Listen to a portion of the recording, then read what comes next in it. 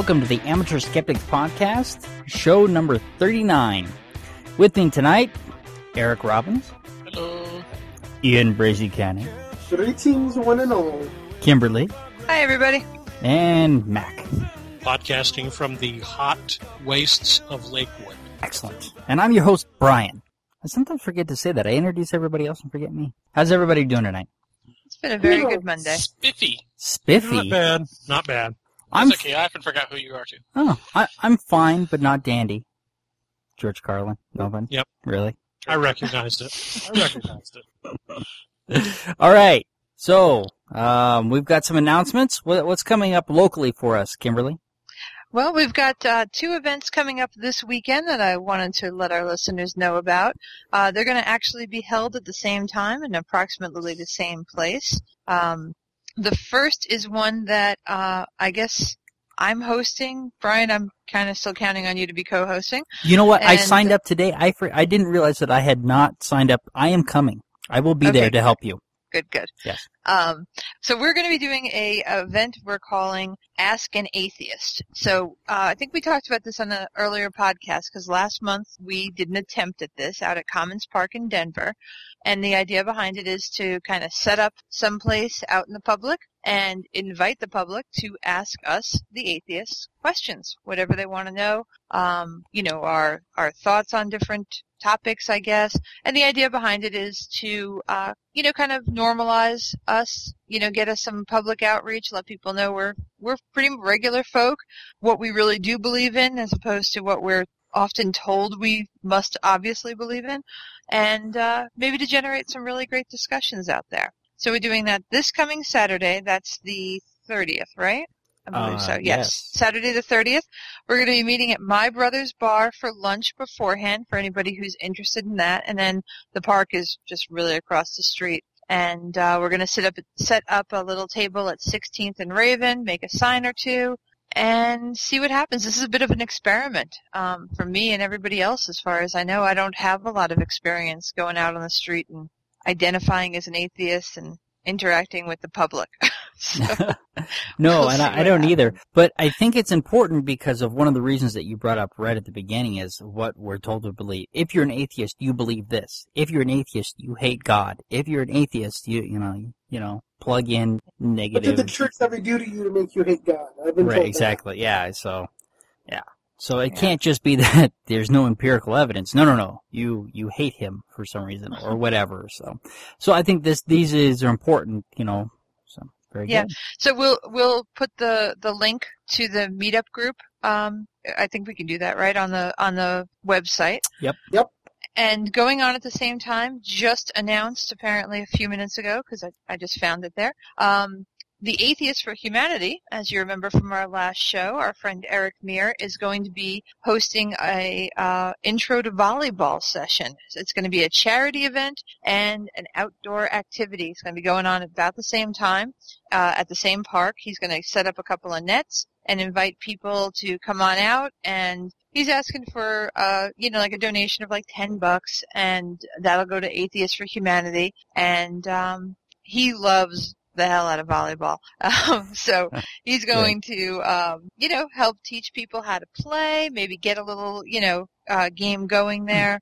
And it'll be nice. If nobody wants to talk to us, we can walk on over and play some game. If somebody needs a break from volleyball and wants to talk it out with somebody, it might be really nice. So, that's another one that's going to be going on the same day, so I thought we'd give him a little plug on what he's doing too. Yeah, and remember, if you can't go play volleyball, you can still go to the website, Atheists for Humanity, and donate through them. Very nice, yeah. Yep. And we'll probably need cheerleaders too. I mean, atheist cheerleaders are awesome, so come out even if you don't want to play or you don't want to talk. Just come out. I think there'll be a lot of just people talking to each other and having a good time. That's what last time devolved into. Is great. What's that? Ian, you're going to wear a skirt? He wants to be that kind of cheerleader. I don't look good in a skirt. You saw me in a skirt at Mike's wedding. No. Well, it was technically a kilt, but you know what? I mean, I'd like to see you in a prom dress with some pumps. That's all I'm saying. Well, if he shows up in a skirt, we're going to have to shave him because, shave the cheerleader, shave the world. Speaking of cross-dressing, on the Atheist Experience, Matt Dillahunty last week did the Atheist Experience in drag. They had they were doing a challenge to raise money for Camp Quest, and it was PZ Myers and then the Austin Atheists, and whoever won more money was going to do something. And Matt said that if they raised more money, then I just forgot his name. Anyway, if they raised more money, that he would dress up in drag and go on the show and do the show in drag, and he did that. So yeah, I actually watched that one on YouTube, and he did a great job. Had a great little conversation in the beginning about how it affected him, and that was interesting. Getting obviously a man who's not generally a cross-dresser, how it felt to do that, and the reactions he got from it, and then to his credit, went and did the show. I love their show. I listen to it all the time, and did it as if it was just a normal day. So good for him. Yeah, it's definitely one to check out. Yep. All right, so, moving on. Yeah, so we got to, I figure since we are mostly a local podcast, I know we've got Eric out in California, but not going to let that stop us. No. Since we're Colorado homegrown. There's also another one I wanted to let people know about with the Mile High Skeptics meetup group. Ari Armstrong is going to be speaking at Scruffy Murphy's. Never been there, but it's downtown, it looks like, on the values of Harry Potter. This was apparently on the E-Skeptic a week or so ago, and he'll be talking live. So I'm going to try to go to that. I think that I love Harry Potter. Saw the last movie on Friday, and that was great. But that's a little off topic. But we specialize in going off topic. We should probably have the Harry Potter wrap up later. Yeah. But anyway, that's going on August 1st. And so anybody interested in that, it's at 7 p.m., like I said, at Scruffy Murphy's. And we'll put the website out there for that. And the last thing I've got on the local news is that they're going to be doing another Skeptic Camp at the end of August. It's scheduled for the 27th down in Colorado Springs. They're going to do another Skeptic Camp. Now, so do you know who's out putting too. this Skeptic Camp on? I know that Reed and Rich Orman are involved, but I think it might be some people down in Colorado Springs, which I don't know that I'm going to be able to go. I'm kind of doubting it at this point, but I'd love to just to give support, because that's behind the lines. You know, being a skeptic down in Colorado Springs. That's got to be a tough gig. Yeah. Well, so right now, the speaker list is growing. Looks like they've got 11 speakers. Of course, if you have not had a chance to go see Brian and Baxter, they're going to be there. Yeah. And Skeptic Camp's worth it. It's a fun experience. You get to meet other skeptics, get to hear their views, and interact with them. And it costs nothing. You can't beat that. Yeah, this sounds interesting. Dr. Karen Stolz now is going to be talking about making up history. And of course, the Lizard, Dr. Morgan, the Lizard, Morgan Levy will be there. The neuroscience of belief. That should be interesting. He always has a good talk. It always has a lot of sexual content involved, you know. He does. That always seems to drift off into that area. So, but it's always a good talk. He always has something good. Right? You say that as if that was a bad thing. It's not a bad thing. I shouldn't say that, but I imagine that there are some people who might end up being offended by that. So, disclaimer, right?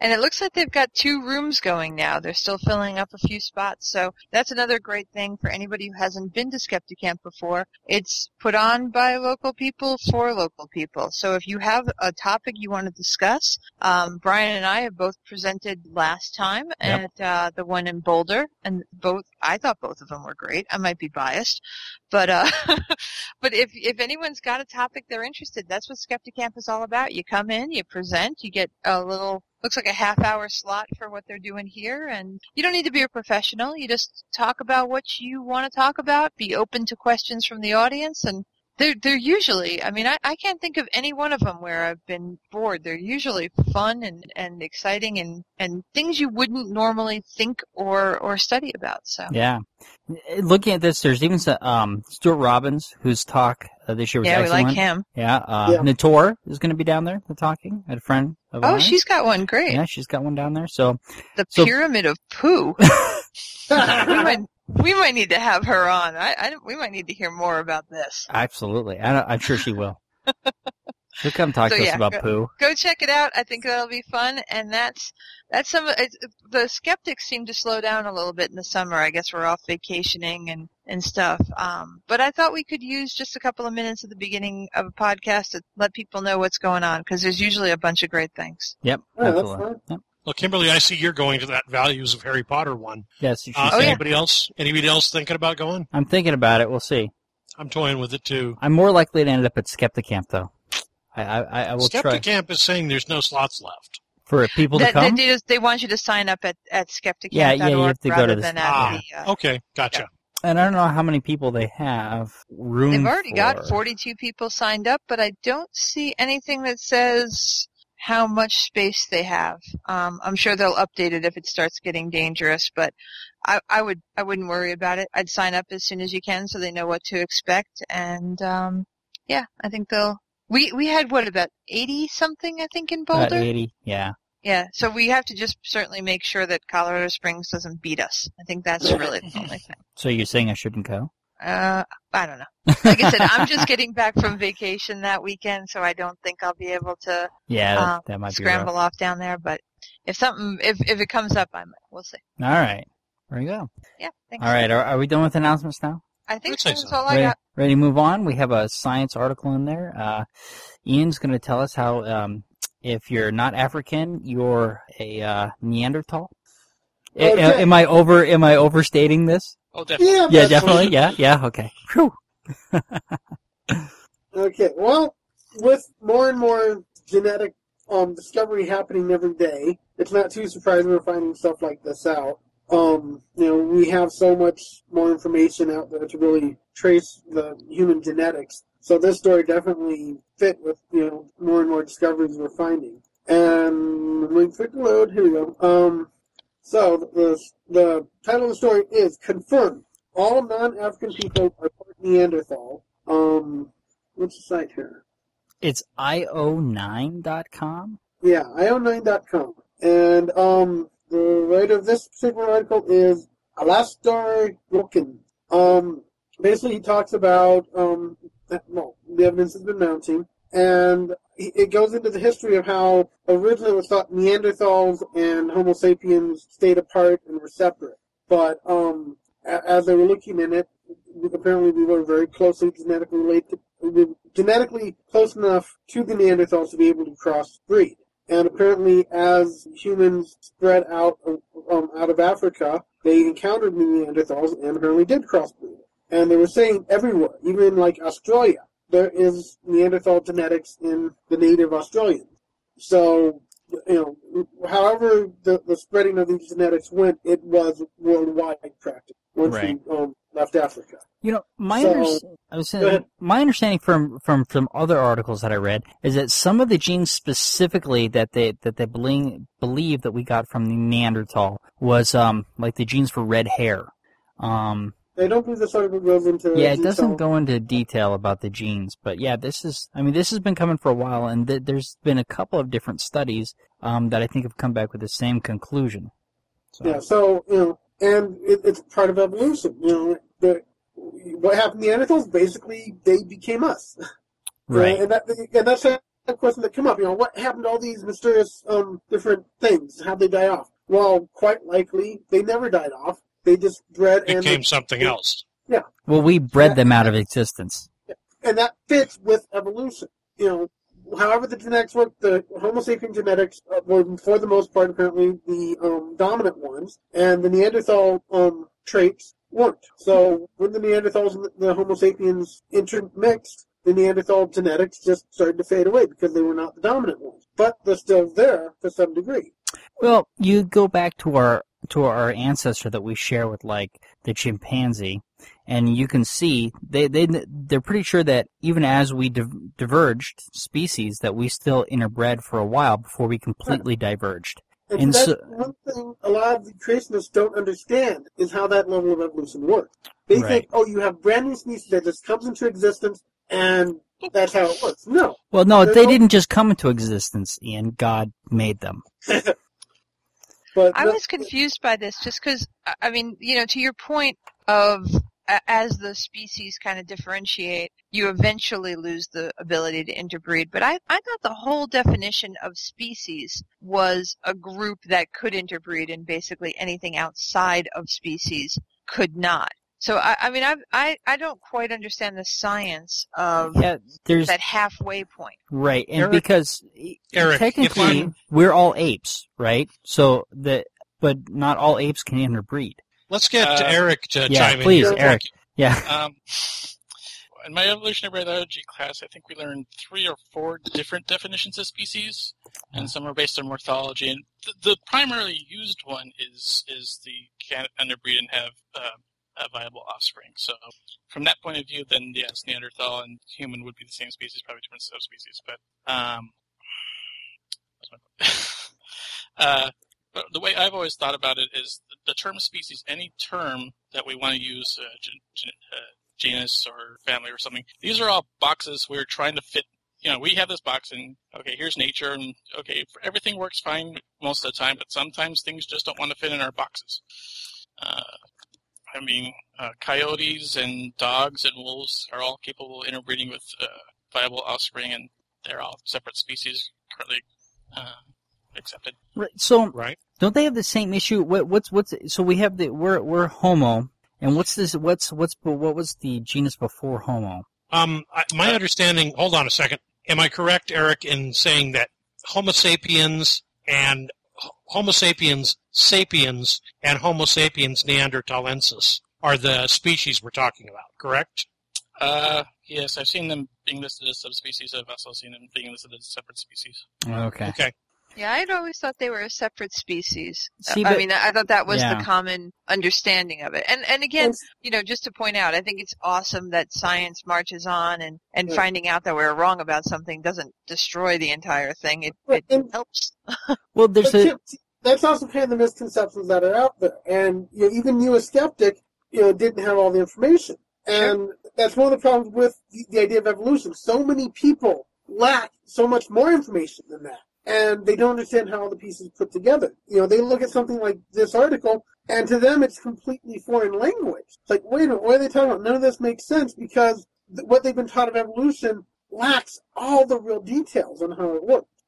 Right, but and all the lines are kind of gray because there is no fine line. There's no one transitional fossil, if you will. It's just a continuation of things changing and evolving, and so the lines are gray. The line between when we became Homo and what we were prior to that, these are the kinds of things that biologists argue over. About where those lines are, and it's very hard to create those boxes. Right, and this article shows that the line really isn't there. Well, there is no definite line. It's all gray middles, if you will. Yep. Even now, we're probably gray middle. Well, sure. We're a transitional form into something else. Sure. We're a fairly stable form, though. I think. Seems like it. Some of us. Until the mutants take over. So, well, and Ray Heinemann says that skeptics are mutants. Yeah, I remember that. And I know this isn't new, it's just the scope of time just absolutely stuns me all the time. A 20,000-year overlap is, in evolutionary terms, considered a blink of an eye, and we don't have, far less than half of that as what we consider recorded history. Sure. It just puts it really into perspective, doesn't it? It's like a tenth of that. So this is implying, though, that the Cro-Magnon skull that we found in France is actually of African origin. That species is of African origin. We're all of African origin. We're all Africans. Except those of us who are Neanderthals. Even Neanderthals started in Africa. Oh, yeah. But they moved out before, the Neanderthals had moved out of Africa before we did. And then we met back up again, us as in Homo sapiens and Neanderthals, after we left Africa.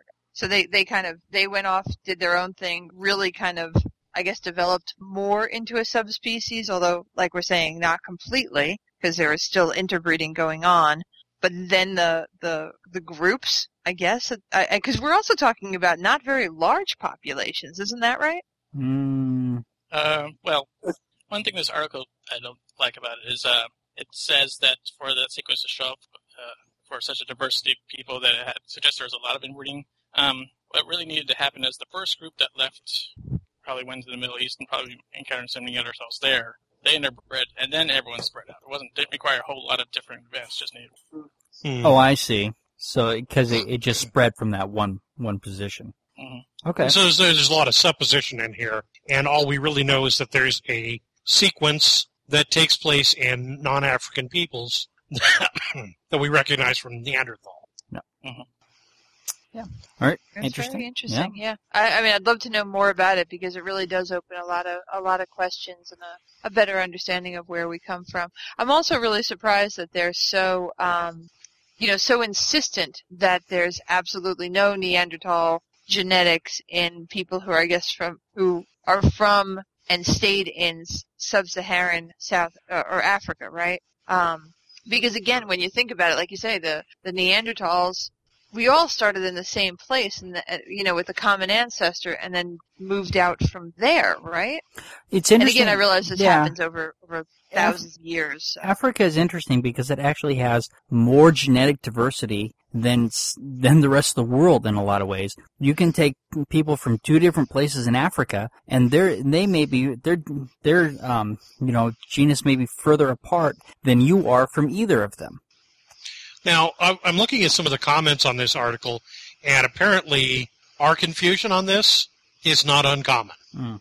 So it's fairly clear that the article itself is maybe not as comprehensive as it could be. Sure. Oh, and that's the main thing that keeps hurting evolution is it is confusing, and the people that are too confused by it just don't want to try and learn anything more. And they're comfortable with the creationism crap, and that's all they want. So you mention evolution, they don't understand it. They don't want to understand it. It is too much. There's so much to it. We don't fully understand it, but that doesn't mean it's not true. And that's the problem. Just because it's confusing and you don't understand it, doesn't make sense to you, doesn't mean it's not true. It's a common thing, though, to defend them, to want an answer and to feel uncomfortable with, I don't know. And it's much more comforting for them to say, listen, we have this book. It was given to us by our creator. It has all the answers. Yeah. Oh, easy answers. People do very much for the easy answers. And to me, that's lazy, but I still understand why they would take that position. Yeah. All right, we're ready to talk about water? Let's talk about water. I today would like to talk to you about alkaline water. Anybody know what alkaline water is? Class, raise your hands. Brian, will you tell us what alkaline water is? I would love to tell you what alkaline water is. Isn't it true water? Well, it depends on which site you're looking at. There's a couple of different things going on. So here's what alkaline water is. Water has a pH of 7, which is neutral. Alkaline water has a pH of 8 or higher. So what they're doing is that they're taking water and they're making it alkaline in some way. And there's apparently several different ways to do this. Now, this site said use a distiller, use a water ionizer, or add an alkaline ingredient to the water. And most of these sites say that they're filtering the water and then using the ionizer on the water to make this alkaline water. But why would you want to do that, you ask, right? You do ask, right? Why would you want to do that? Okay, good. Because of all the benefits that you can get from drinking alkaline water. And I'm going to read off just a few of them to you. What sort of benefits would those be? Well, yeah. Oh, I'm so glad you asked. It reduces stress. It reduces the amount of water needed for cooking. It's a strong antioxidant.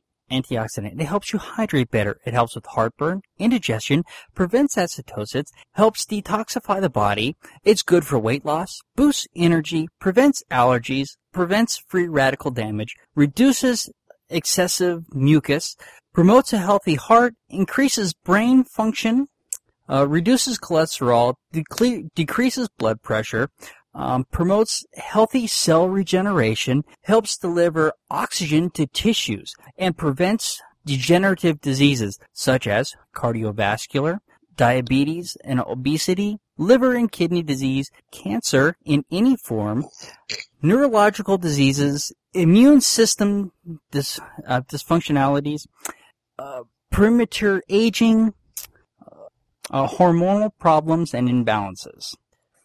Is this a... Wow. Many of our people report such effects? Yeah, absolutely.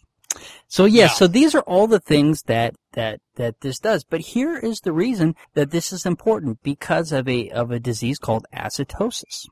And acetosis occurs when your blood pH becomes acidic. There are two types of acetosis. There is respiratory acetosis and molecular or metabolic acetosis. Sorry. And so respiratory acetosis is a buildup of carbon dioxide from inefficient breathing caused by chest deformities, chest injuries, chest muscle weakness, chronic lung disease, overuse of sensitive drugs. The metabolic acetosis happens when there is too much acid being produced by the kidneys and can't remove enough acid. So you get a buildup of lactic acid. And this can be caused by alcohol. Cancer can cause this, liver failure, low blood sugar, and medicines such as cellulites. Yeah. Anyway, and also I heard somebody talking about glucophage can cause acetosis. And those are all real things that can happen to the body from too much acid. So they're promoting a more alkaline body. Here's the problem. There's another condition called alkatosis, and there's respiratory and metabolic alkatosis. The respiratory is caused by fever, being at a high altitude, lack of oxygen, liver disease, lung disease, and then metabolic, extreme loss of potassium, extreme loss of chloride. So there is just as many, the effects of being too acidic or too alkaline are both bad. So I was reading about this, and the reason that I listened to a couple of paranormal podcasts, and one of them is just full of ads, and the ads are always for bullshit products. I mean, you can listen to an ad on there, and every one of them you can go, that's bullshit. That's bullshit. I mean, it's obvious, but when look at all the things I just told you that alkaline water will do for you. And then look at the diseases that can be caused by acetosis. Those two things in combination make people go, oh, maybe I should be doing this. Don't you think? It's an awfully large number of diseases to be caused by quote-unquote acetosis. Right. Well, the acetosis ones are much more specific that I read when I read the specific causes. But here's the thing: is that being overacidic can, be hard on your kidneys and liver, and it can be hard on your body. Okay, I'm going to ask one really important question about this alkaline water. Mm-hmm. Does it occur in nature? It could if the water became ionized. Yes. So not likely? Not likely. Well, that's not true. If you had a body of water that had a lot of a lot of like calcium in it, it would probably be alkaline. From what I remember about chemistry, which was a few years ago, mind you, from what I remember about chemistry, we get water molecules because the hydrogen molecules each have two. It's the way they plug up naturally. Okay. Mm-hmm. It's the way that the hydrogen molecules connect to the water molecules that make it form H2O. Okay. If you have pure water, which is primarily, H2O, 2 hydrogen, 1 oxygen. Right. It does have a tendency to dissociate and ionize and become one hydrogen ion and a hydroxide ion, which is hydrogen plus HO minus. But the reverse happens much, much quicker. And so the hydrogen molecules and the HO minus want to combine to create H2O, and that happens much more rapidly. So you might have an occasional combination of H++ HO negative. That can happen, but because it wants to combine so much more rapidly, you're going to have like 1 in a million. Or no, 1 in a billion. One out of every. It says 2 out of every billion H2O molecules will be H plus O negative. HO Yeah, negative. it's H2O is a pretty stable combination. Right, it is. And you cannot create this by running it across the electrical charge like they say they're going to. There's not enough ions to do that. If you could do that, the water would conduct a current if there was enough ions in there to do it, but there's not. It doesn't conduct a current unless you add something like salt or something like that adds ions to it to create that current. Mm-hmm. So these water ionizers that they're selling cannot physically do what they're claiming. And even if they could do it as it was coming out of the tap, it would revert back to the way it was so much quicker that it wouldn't matter anyway. You would have to physically strip out the hydrogen in order to make the water alkaline. But if you could do that easily, you would have a pool of hydrogen that you could sell for hydrogen fuel cells if it was cheap to do. But it's not cheap to do that.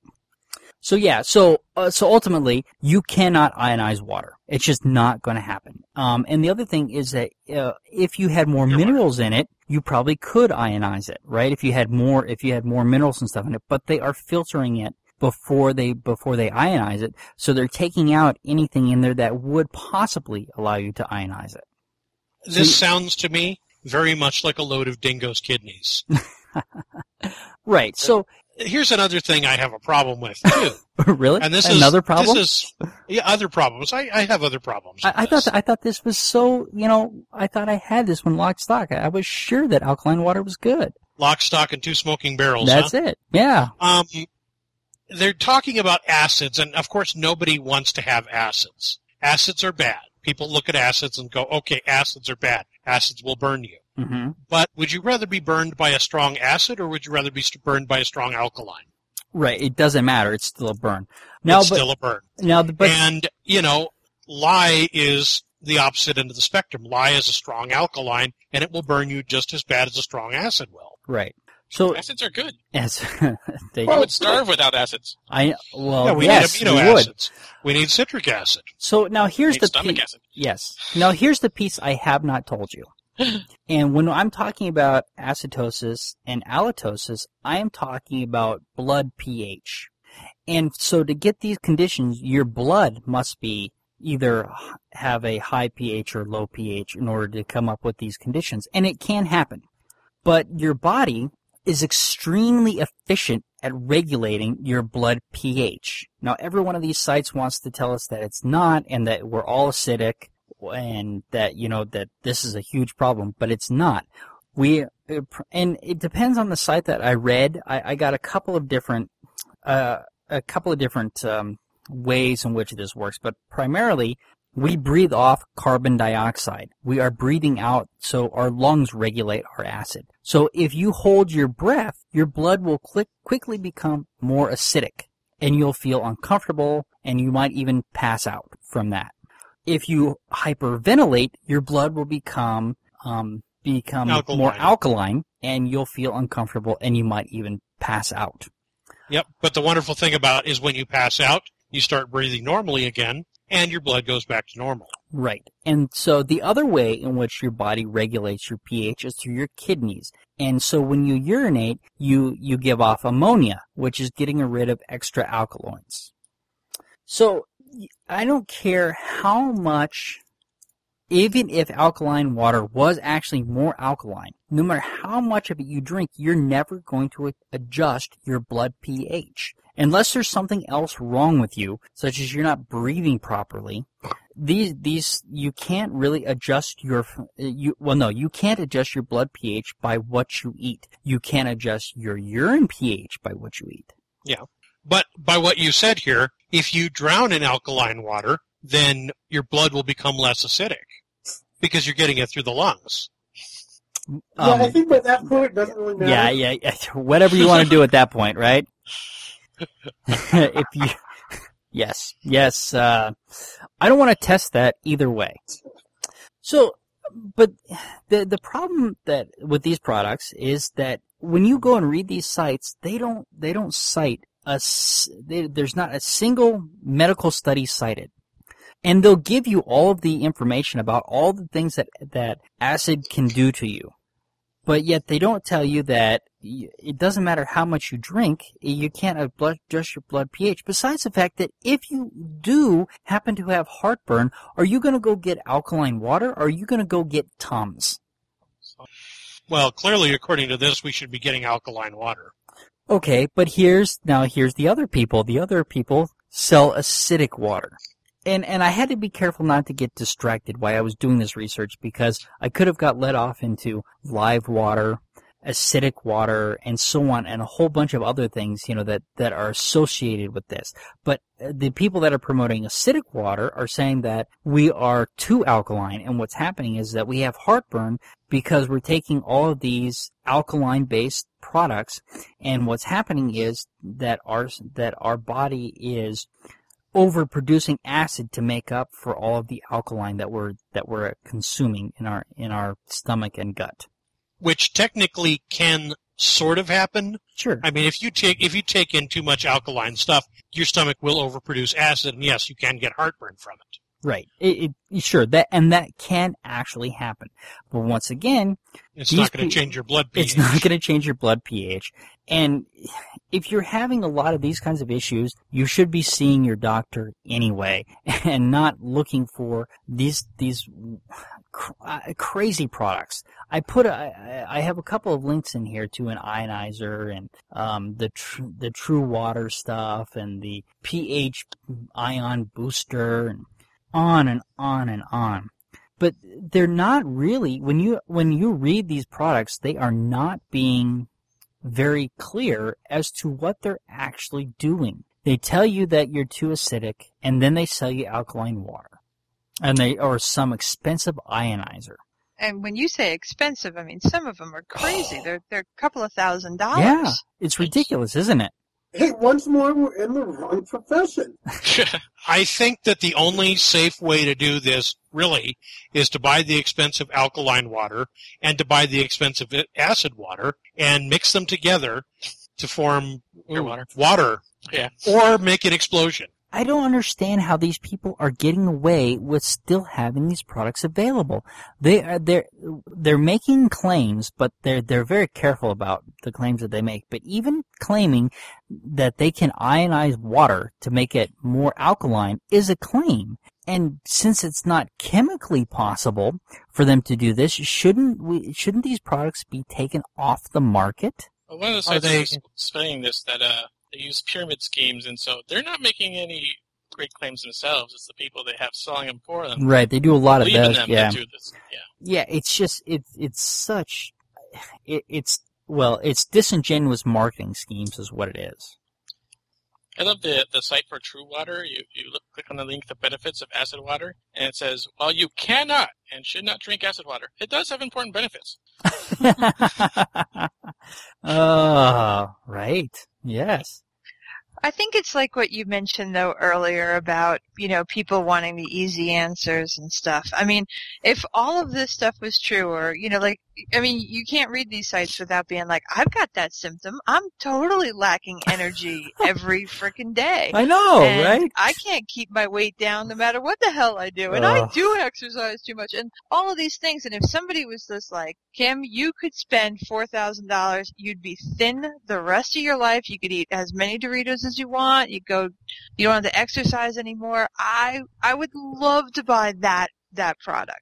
Unfortunately, I'm kind of not believing it exists, but I can understand why other people are like, if this could really do it, that's worth that money. I know. Kim, I guarantee you that if you went on a diet of nothing but alkaline water, you would lose weight and, eventually vital signs. But they make it sound like all I gotta do is just, trade out my horribly poisonous bottled water for this, $6,000 tap and not do anything else, and have all these great benefits. And like you say, every time you see these things where they cure everything, all forms of cancer, I mean, just so ridiculous a claim.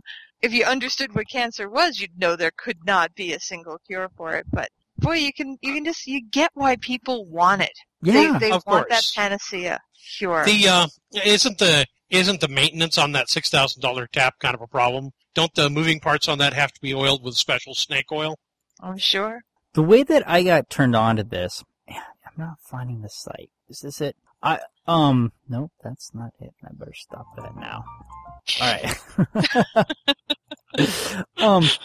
I gotta find that site. I found a site, that talked about glutathione, and they sell this One World whey powder, and whey, it's a powder made from milk, and it had this list of these 5 things that you can do to be healthy, but doing all those, you still may not be healthy without your whey powder.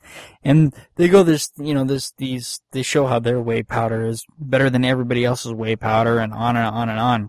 And I thought, well, I'd like to address all of these claims that they're making before I get to the whey powder. So the first one that I started looking at on their site was the alkaline water.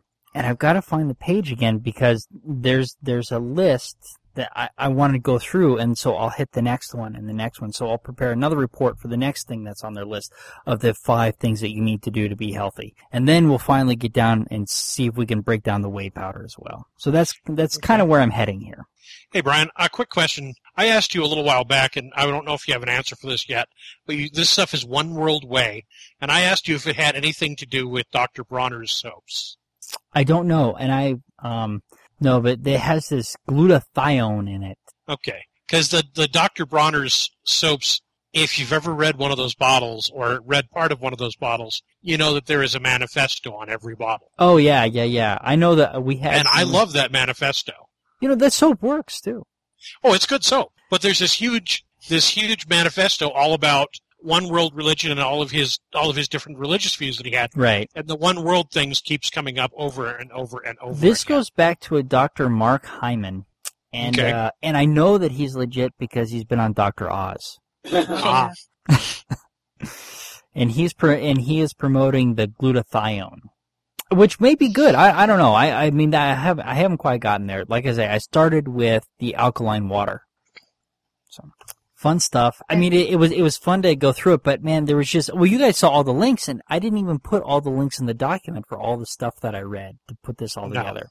And I had a lot of fun. Every single claim, putting together this list of claims that the alkaline water is good for, and I didn't get everything. There's more that they say that is good for, but it is a collection from multiple sites. Yeah, it's amazing that people do this, and I've heard the people who get sucked into there's victims everywhere. Yes, it's not just the people who buy it; it's also the people who sell it. They're usually so deep in dead, really, that they're desperate to get the next level of people to sell to so that they can keep their head above water and not go bankrupt over this stuff. It's just crazy. Yeah. And then, like you say, and then you can't argue with the people who insist that, I don't care what the science says. I know it affects me positively. I know I've seen all this difference and stuff. And you're never going to convince them that their little anecdotes or their data mining, or their remembering the hits and forgetting the misses, or not really getting what the actual connection is.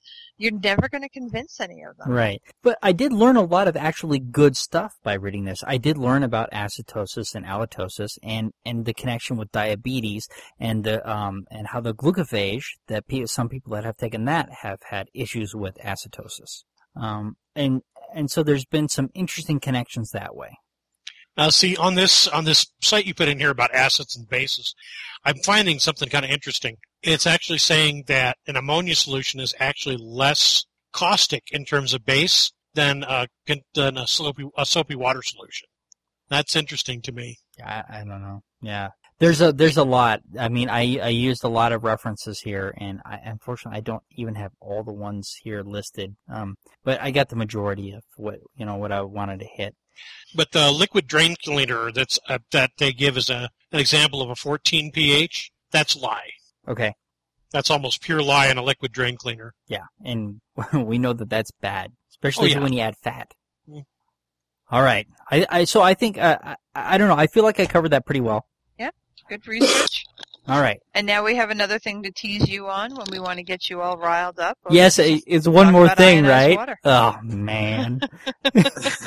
That's the problem with doing this podcast. Is it's a list of things that irritate me. Look, there's another button on his chest. That's right. Look at that button. All right. So, female weightlifter fights to compete in her religious garb.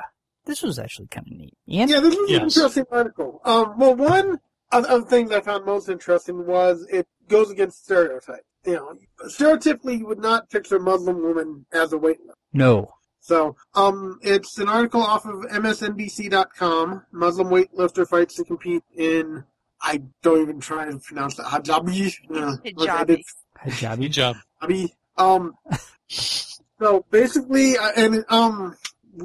where's her name? Kosam Abdallah is apparently a Muslim weightlifter. She can deadlift 240 pounds. So, quite impressive. And she was wanting to weightlift competitively. But the problem is her religion said she had to keep her arms and legs covered. And competitive weightlifting said, no, you can't do that. You have to wear the proper shorts and such. Well, and there's a reason why. Yes, well, yeah. I understood there were some reasons, but she did actually get it changed. The last update I had seen on this. But so she was putting up a fight, saying, "Listen, I want to compete, but my religion says I can't go out in public in that kind of an outfit."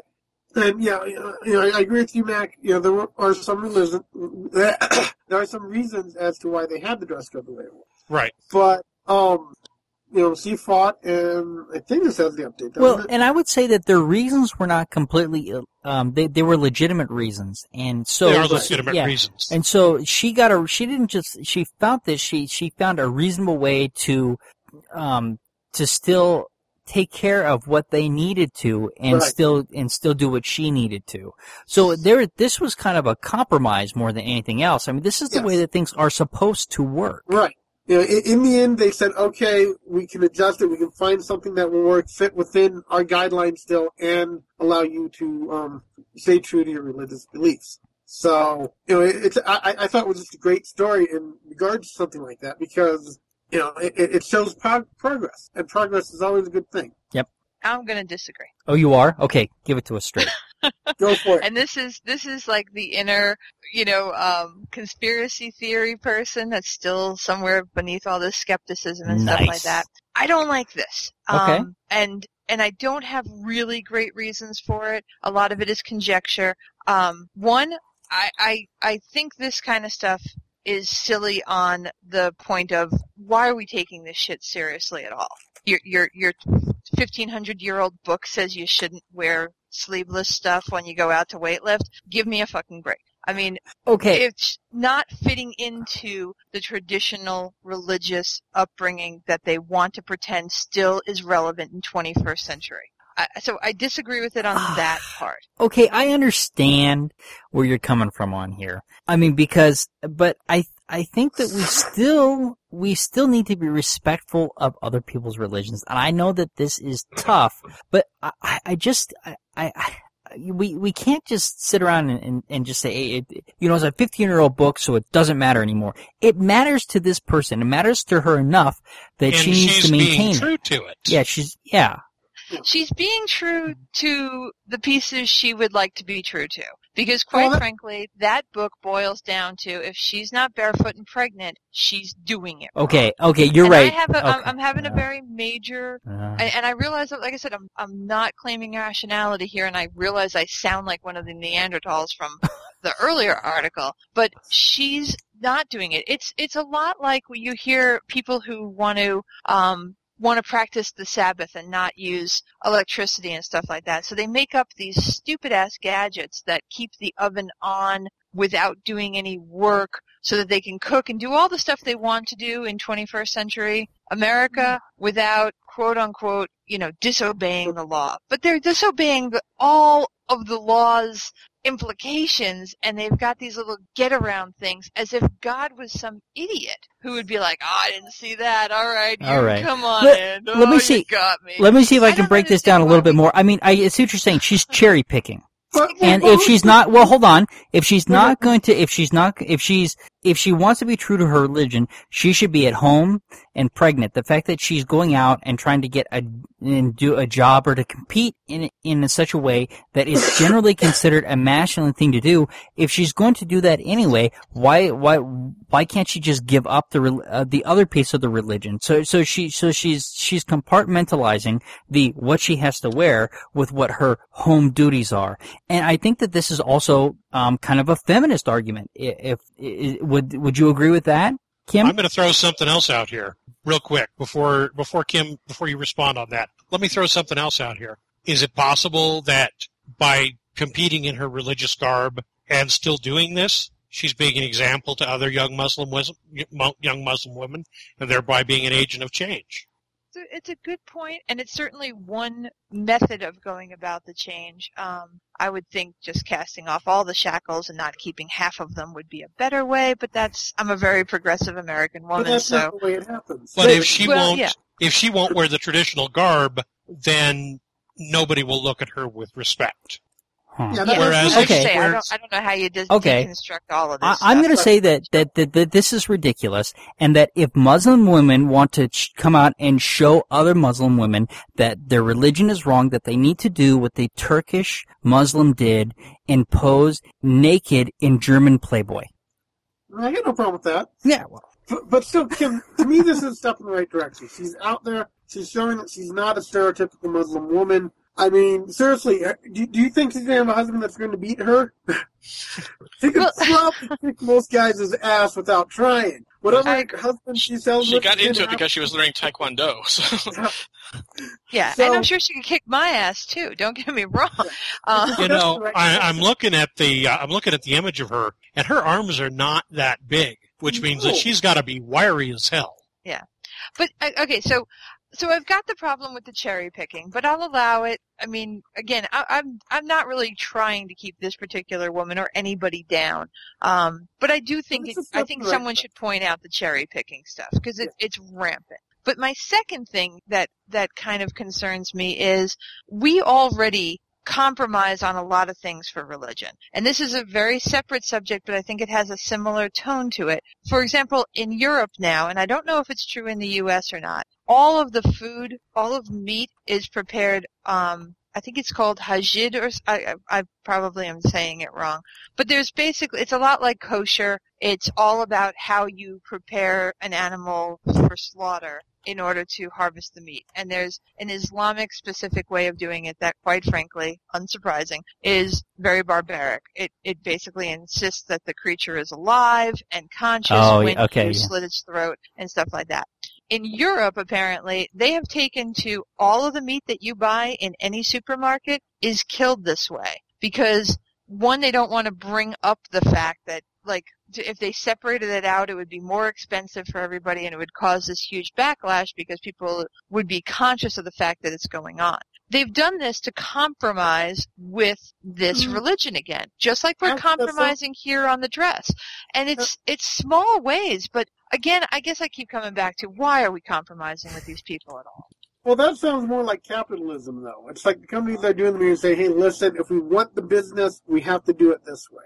So your meat example to me is not necessarily compromise. It's these companies that say, hey, listen, I want that extra money, and the cheapest way I can get that extra money is to do things this way. I think if we looked into this more, and maybe this would be a full article and research project for another episode, I don't think it's extremely a money-making kind of thing. I think this is a social compromise. This is a matter of it is too much trouble to go and say you shouldn't be slaughtering animals like this. It's making a moral objection to the way they slaughter animals and just accepting it because I make a distinction there because the way that they're saying to slaughter these animals is actually inhumane. And this is to me not inhumane. Yeah. And so I would make a distinction there because of that. I'll give you that point, but it's still compromising with a religion for no particular reason. In my opinion, why should we change the rules for your religion? Your religion is a choice. Your religion is, in this case, all of these clothing things, again, in the bigger picture, are meant to keep women down. So why are we compromising with something that we find morally reprehensible in the ultimate? And that's where I come back and say, it's morally reprehensible to go ahead and treat a woman like, wear this sack over you so that men are not tempted to rape you all the time. Or why compromise with that? Why don't we stand up and say, you know what? Sorry, you seem like a decent person. I'm sorry you can't compete, but we're not changing the rules for you. Because when we change this rule for her in what you guys are all kind of saying, and I don't totally disagree with you, it's a fairly irrelevant way. I mean, why not? Let her wear what she wants. That's great. We're getting her involved. We're showing her things. That's almost getting close to a slippery. Any compromise is giving an inch, and you know these people. They get inches, they take miles. Yeah, I know, but you're making a slippery slope argument here. Well, I might be. Yeah. The way that we slaughter cattle in the U.S. is not that much more humane. It's gotten much better. Yeah, but. Well, and again, I don't want to get off on a whole, animal rights kind of thing here, because that is a little bit more complicated. But I don't know, where do you cross the line between? Well, I think you can find better examples than the meat thing. To me, the meat thing is consumerism. That's like kosher food. There are companies that make kosher food, and they're not going to worry about making non-kosher food, because if they make it kosher, just release it all kosher, and the people that want kosher will buy it. The people that don't care are still going to buy it. It's making money. So to me, we're being ignorant and compromising with some crazy-ass old-time religion that just doesn't. I think you can find better examples, though, out there than what I consider just be companies trying to make money.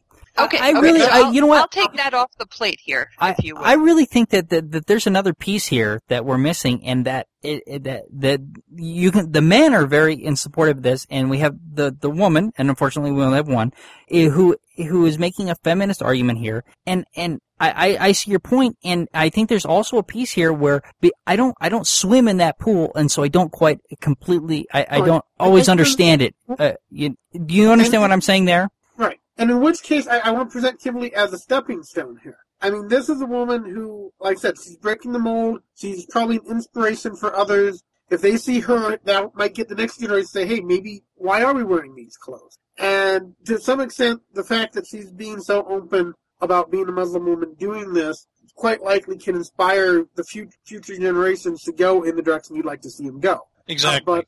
But changes like that do not happen like that. She's not going to give everything up. She's already breaking stereotype. And that's probably actually an incredible thing for her alone. I wouldn't be surprised if she's gone through some trials just to get to the point where she's at. The other point here is that do any of us really care about weightlifting? I don't give a crap what happens in weightlifting.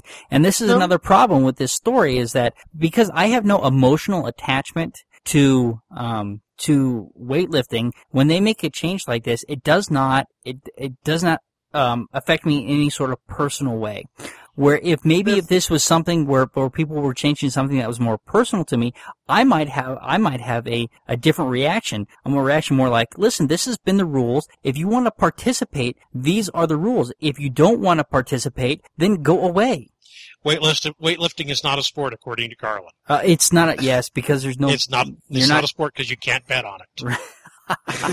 Oh, I bet you can bet on it. Why couldn't you? When was the last time you went out and made a fucking weightlifting bet? Listen, you go in Nevada, if you go to Vegas, you can bet on anything. I'll bet that you can bet on weightlifting. Gymnastics is not a sport. See, I just made a bet on weightlifting. Yeah, gymnastics is not a sport because Romanians are good at it. Oh, okay. Hey, George Carlin's rules. I'm going with it. Okay. Well, but here's the thing: is that I really think that this might be different if it was something that if it was about bowling. Maybe I would feel differently because I have a personal attachment to that activity, and maybe if this was an activity that I cared more about, I would feel differently, and I'll bet you I would. Yeah, there's a good chance for that. I hear you. And like I said, I'm no weightlifter either. I just don't like this insidious compromise with irrationality. And that's what I feel this is. We are compromising as rational people who have reasons for our rules in order to accommodate a completely irrational 1,500-year-old idea that, in my opinion, leads directly to the subjugation of women. But can't we make the same argument that the weightlifting rules originally were ridiculous? That they were just there to show off more skin? I hear what you're saying. I mean, like I said, and it comes back to the same argument, again, I think a bigger scope argument of, your moderates versus your extremists and stuff. We need to give a pass to the moderates because they're not doing as much harm as the extremists. And this is certainly a moderate issue. Yeah. But my opinion is every time, again, and you're right that it's a slippery scope and you're right to point it out to me. But man, we give inches all over the place and I don't think we always know what the consequences of them are. And to be fair, this is what Sam Harris is talking about is giving in. But when we give in to the moderates like this, that we actually are empowering them to continue to take these things away from us. I really do feel he's absolutely correct on that. And I know that's a very extremist position. It is very extreme, on its own. Yeah. And a lot of people don't want to be associated with it, but I was surprised how bothered I was by it because the implications seemed very obvious to me. And like I said, I mean, I'm all for women's rights. I'm all for this chick doing what she wants to do and stuff. But changing the world in order, I don't like it. I understand. You know what? I'm really glad that you were bothered by it because none of the rest of us were. Obviously. You're feisty tonight, Kim. No, I think that's great because now I'm looking at this differently now after this conversation, and now I'm more conflicted than when we started. I have less answer. I have way more answer. Exactly. Great if your wait staff. No, but that's the problem with all of these is that the more you examine them and the more you look into them, the more you find out that it's much more gray and that there are no one true, solution that's going to fit everybody. So the more you analyze this, the harder it is to make a decision. Well, and the fact that we do see it as gray shows that we are not extremists because extremists see everything in black and white. Yeah. All right. And colorful colors of explosions. Yep. All right, what do we got here? Oh, the shipwreck. Yep, and you can always guarantee that if there's a shipwreck story out there, I'll find it. Yes. I don't know why. All right, basically, I know why, and it goes back to your dad's connection with the Midway and your obsession with boats. It's possible. Anyway, this Canadian schooner was wrecked in 1906, and they found it at the bottom of Lake Ontario in remarkably good condition because of the low oxygen down where it's at. It's about 200 to 300 feet down. It looks like it hit bow first because the bowsprit is broken off. That's the spar on the front of the ship that it's got a sail attached to it, but actually I don't know what it's for. But that the bowsprit is broken off, but its masts are still sticking up 100 feet upward from the bottom of the lake. And the rigging is gone, but there's still coils of rope and cables on the deck. And they can also see the winch that was added on the deck in probably in the early 1900s. What they're thinking is what happened was that the bilge pump might have failed or just simply wasn't strong enough for all the water that it was taking on, and it just simply went down. The people who discovered this they found more than 20 wrecks in the Great Lakes and about 180 others in various other different locations. So. All right. Very cool.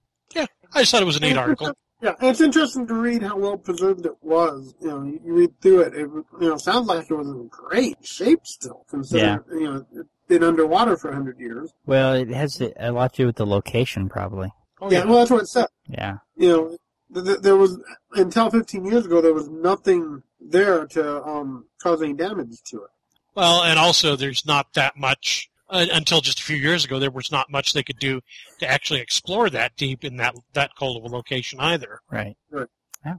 Alrighty. So that's some good science in it, and talking about how it was preserved and what was responsible for the preservation of it. So it was interesting to read. All right. Kimberly wants to talk about the bombings in Norway. Yeah, I put one article in here. There's obviously a couple of million out there now. Yeah, there's a lot, yeah. and I guess everybody's heard about it, that there was I guess it's still a developing story. We don't know if it was just one guy or if he had a kind of a little conspiracy going. But a bomb was, I guess, placed in a building that killed about 7 people. And then there was a mass shooting. I mean, it sounds insane what happened. Walked in apparently dressed as a cop and just opened fire on a bunch of kids who were at some kind of a political camp. And I heard that the number has come down. At one point they were reporting 93 dead. I think they're now at 73 dead. And of course, in the aftermath of such a horrible thing going on, it's easy to understand how the statistics and stuff can get blown out of proportion, because you can count things twice and people are missing and you're assumed dead. And so I'm sure that'll get kind of remedied here soon. And it's not like 73 dead is somehow, oh, that's not too big a deal. It's not 93. It's still pretty horrible what happened. Right. So obviously we're gonna see more develop, and we're gonna learn more about what happened here. But what I thought was really interesting, as this went on, was when the bomb first went off and when the word first came down that these kids were shot, everyone's immediate reaction was, this must have been a fundamentalist Islamic attack, some kind of Al-Qaeda or some sort of organization doing it in the name of Islam, or in the name of fundamentalism. And I just thought that was a really interesting reaction, that's kind of where all of our brains immediately go to. And I guess I just wanted to bring it up and maybe have a discussion about, what it really does mean, the state of European immigration. People talk about this a lot. Yeah. I wish I could find the article again. I had read an article going over the terrorist attacks in Europe over like the last decade. 99% of terrorist attacks in Europe are not by Muslims. Only 1% of terrorist attacks in Europe have been Muslims. That's interesting because, a lot of those, there used to be a lot of attacks from the IRA, the Irish Republican Army. Right. And so, and they came out and said, and they stopped doing it. They finally realized that just how detrimental it was to their cause, and they came out against these types of bombings. Yeah, I don't know that it's all done there, but you're absolutely right. Then is it the Basque in Spain are responsible for a lot?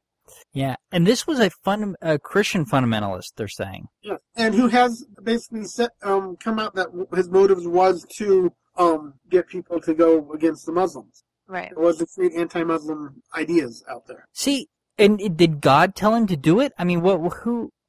It's really interesting. He apparently has some kind of a 1,500-page manifesto of insanity out there. And I've read a couple of excerpts from it. He's very obviously mentally challenged. He's got something going on, because from what I've read, he's got a lot of points where he calls himself an atheist. He says he doesn't believe in anything, and then goes on to say that he knows that God will be with him during these trying times, and that that Jesus will be the source of his strength. So, he's not very good at atheism, if that's what he does identify as. But it's not really totally clear that it's a Christian thing that brought this on either. It's kind of all over the place. This article had referred to him several times as a Christian fundamentalist. Mm-hmm. But he's not really a Christian fundamentalist. What he is he's a nut job. Well, that's true. Yeah. I don't know. It's a lot of developing stuff, but it does kind of go back and forth. And like I said, it seems like it's going to be taken by whoever wants to take it, in whatever way they want to take it. Why doesn't God just ever tell these people to shit in the salad bar? This is not an organization, though. This is the lone nut. You could just easily say Ted Kaczynski was for a cause, when really all it was lone nut. Yeah. The shit in salad bar is another George Carlin quote. Oh, okay. Yes. Yeah. Oh, I kind of figured it was. So, anyway, like I said, it's a very tragic thing that just happened. I don't think we've seen the last of the implications of this, and everyone's trying to spin it their own way. And yeah, I just thought it was really, really interesting that, again, the first thought that seemed to go through all the papers and blogs and stuff like that was, we've been attacked by the fundamentalists again. Yeah. And then when they found out that it was a blonde-haired, blue-eyed guy, they're just like, blend in anywhere. The idea is that, hey, we got to do some racial stereotyping in order to keep the terrorists from getting us are completely blown out of proportion here. If you take all the spin out of this, what you have is some guy killed a whole bunch of people. Yep. I mean, and ultimately that's all that you really have, is you have one guy, no matter what he says his motivations were, who went out and killed a bunch of people. It doesn't matter. He's not a terrorist, he's a spree killer. It doesn't even, well, I don't know, you could call this terrorism. He was terrorizing people. Yeah. So, but he was a spree killer. Yeah. But it doesn't matter the cause. You have one guy who did a terrible thing. And people are going to try and spin this all sorts of ways. They already are. He's a Christian fundamentalist. He's an atheist. He's this, he's that. No, he's one guy. I don't know. Well, and that's what most of it comes down to. Even, the bigger terrorist actions, it's a handful of guys that are doing it. It's not a race. It's not this huge group of people. But in the case of the larger terrorist actions, it's a small handful of people who've been put into it by a group that they are with. Right. They've been supported into doing it. I'm not going to say brainwashed but they've been essentially given all the rhetoric that says you will be blessed if you do this. 72 virgins and a good place in heaven with a nice view. But they're doing it because of a group, not because they're a lone nut job. In the end, it's a handful of nut jobs doing it instead of just one. You know what? I can't support the view that people who are, if they're driven to it by a group, it's social pressure. Well, it's not being a nut job. Ultimately, I think most people like him. There's some sort of social pressure. It doesn't matter whether he's psychotic or not. He did a terrible thing. And that is the bottom line. And it's And you can't associate him with anybody else realistically. He may associate himself with another group, but you have to disconnect him from that group because he's a minority in whatever group he associates him with. Not all Christian fundamentalists are going out and bombing people and trying to blame it on Muslims. It is a minority view but it will start people talking. And by the time, in 1 year, it's going to be the Christian fundamentalist who was acting on behalf of Muslims or something. It's going to be distorted, and the fact of the matter is that one guy who did a terrible thing is not how this is going to be looked at in the long term. I just wonder in a year how people are going to be looking at this event. And we'll have to see how it rolls out. Yeah. And like you say, and there is some word, again, I haven't seen anything definitive yet, that there may be a little bit of a conspiracy here. So a little bit more than a just one guy thing. Apparently early reports suggested that there was a second shooter on the island, but they didn't catch him, I guess, immediately. But again, either way, I don't think we're going to find, to your point of view, that there's, the Pope is just like, and you go out on Saturday and here's your agenda. I don't think we're going to find something like that. Right, and that's the thing. Even with 9/11, it was a small minority of Muslims who did that. But what do? Muslims bombed the Trade Center, the towers. Not a small minority of fundamentalists who were acting on their own bombed those towers. We blame the whole group. And that's what bothers me about this, and it's not going to happen because even if he is a Christian fundamentalist, in this country, we're not going to blame the whole group. But in Iran and Iraq, in Muslim countries, they will blame all Christian fundamentalists for this. Yep. Yeah. And what's I think another interesting part of the whole thing is that, just the societal differences. Because a lot of people are comparing this to the Oklahoma City bombings, because it was a similar type of bomb on a government building. It still seems like Americans and Europeans, when they bomb something, they intend to survive it, and this guy did. Whereas, right. When you do have those rogue fundamentalists from other countries, that's not part of the equation. And again, I think that's just an interesting. I don't know what it all means. Yeah. I couldn't tell you what exactly that points to, but I can just tell very you, interesting. Norway is the last place that I would have expected this to happen. but I shouldn't feel that way because anywhere that there are people, these kinds of things can happen. Right. Everyone's absolutely capable of these atrocities. Right, exactly. But I'm surprised that it's Norway, even though it shouldn't be. It's not something you would have expected. No, it's not. But anywhere that there are people, these things can happen. It's interesting. My mind made the McVeigh connection too. Sure. Yeah, it sounds very similar. Yeah, I mean, yeah. And why shouldn't it? There's no reason that you shouldn't make that connection. It was a lone guy who, and maybe a conspiracy. Maybe there's more to it. McVeigh was a pair of guys. Right. And there may have been a larger conspiracy, but there was two of them that got caught, essentially. At least two, yeah. Well, and there was like I said, this will probably be similar. There'll probably be a group of people who psyched each other up into doing something absolutely horrendous. Right. And there'll be a group of people who thinks that it really wasn't him and that it was the government that did it, and they're just pinning it on him. And that happened with McVeigh too. There was a group of people who believed that he couldn't have done it. There's no possible way. He's being pinned on this. He's the scapegoat. He's the fall guy. And the problem with those arguments is they make them, and there's no evidence for them. You can't outright say, well, that's not true, right? You have to say, well, is that plausible? Yeah, I suppose that is plausible. It's very low on my plausibility scale, but I can't rule it out. It's not very high on plausibility because the simplest solution is that, it was him. Right.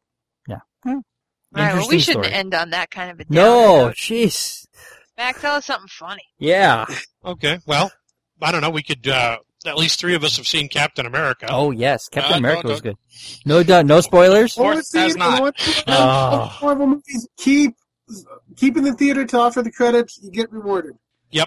I'm going to say this. It's the same with all the movies. It was I don't know that it was the best comic book movie that's come out. I would say that as far as comic book genre goes, that Hellboy really captured that for me. But I would say that this was a better movie all in all, that this was just a plain good movie. It was. It was an outstandingly good movie. How about ending on some good news? Okay. My brother posted this earlier, so I haven't checked it out for accuracy, but apparently deaths from chickenpox have dropped 97% in adolescents and children since the use of vaccine began in 1995. Outstanding. Yay! Vaccines! Yay! That's not surprising, actually. I find that very believable. Yeah, what did Meryl Dorey had to say about it? Unfortunately, Eric, when you mentioned that, we just lost Jenny McCarthy as a listener. Oh, man. Now we're down to one listener again. All right. Well, remember, go to the Atheists for Humanity and donate generously and support atheists donating, I guess. Yep. Next we week, haven't posted our website or anything for a while, so amateurskeptics.com. Check us out there. That's we right. also have a Facebook page for Amateur Skeptics. We're everywhere. Yep. And Kimberly and I for sure will be at Ask an Atheist next Saturday. Yep. So go to sign your MP3. Yeah, we'll sign your. I signed breasts. So go to atheists. Go to atheists. Ask an atheist. Go there for God's sake. All right. Say goodnight, everybody. Good night, everybody. All right. Have an evening. Good evening. Thanks for listening to the Amateur Skeptics Podcast. Thank you for listening to the Amateur Skeptics Podcast. For more information about the Amateur Skeptics, go to amateurskeptics.com. To send us feedback, suggestions, or big flaming insults, feel free to contact us at WTF@amateurskeptics.com. Other contact information can be found on our website. You can leave a voicemail for the Amateur Skeptics Podcast at 720-295-7785. Music for this podcast was provided by OFM. To find out more about OFM, go to myspace.com/OFMHQ. This podcast is released under a Creative Commons, No Derivatives 3.5 license. Thank you for listening to the Amateur Skeptics Podcast. Amateur Skeptics website, Facebook, and podcast album art is provided by and copyright Shadow Knight Digital Portraiture. Larger prints or custom pieces are available upon request.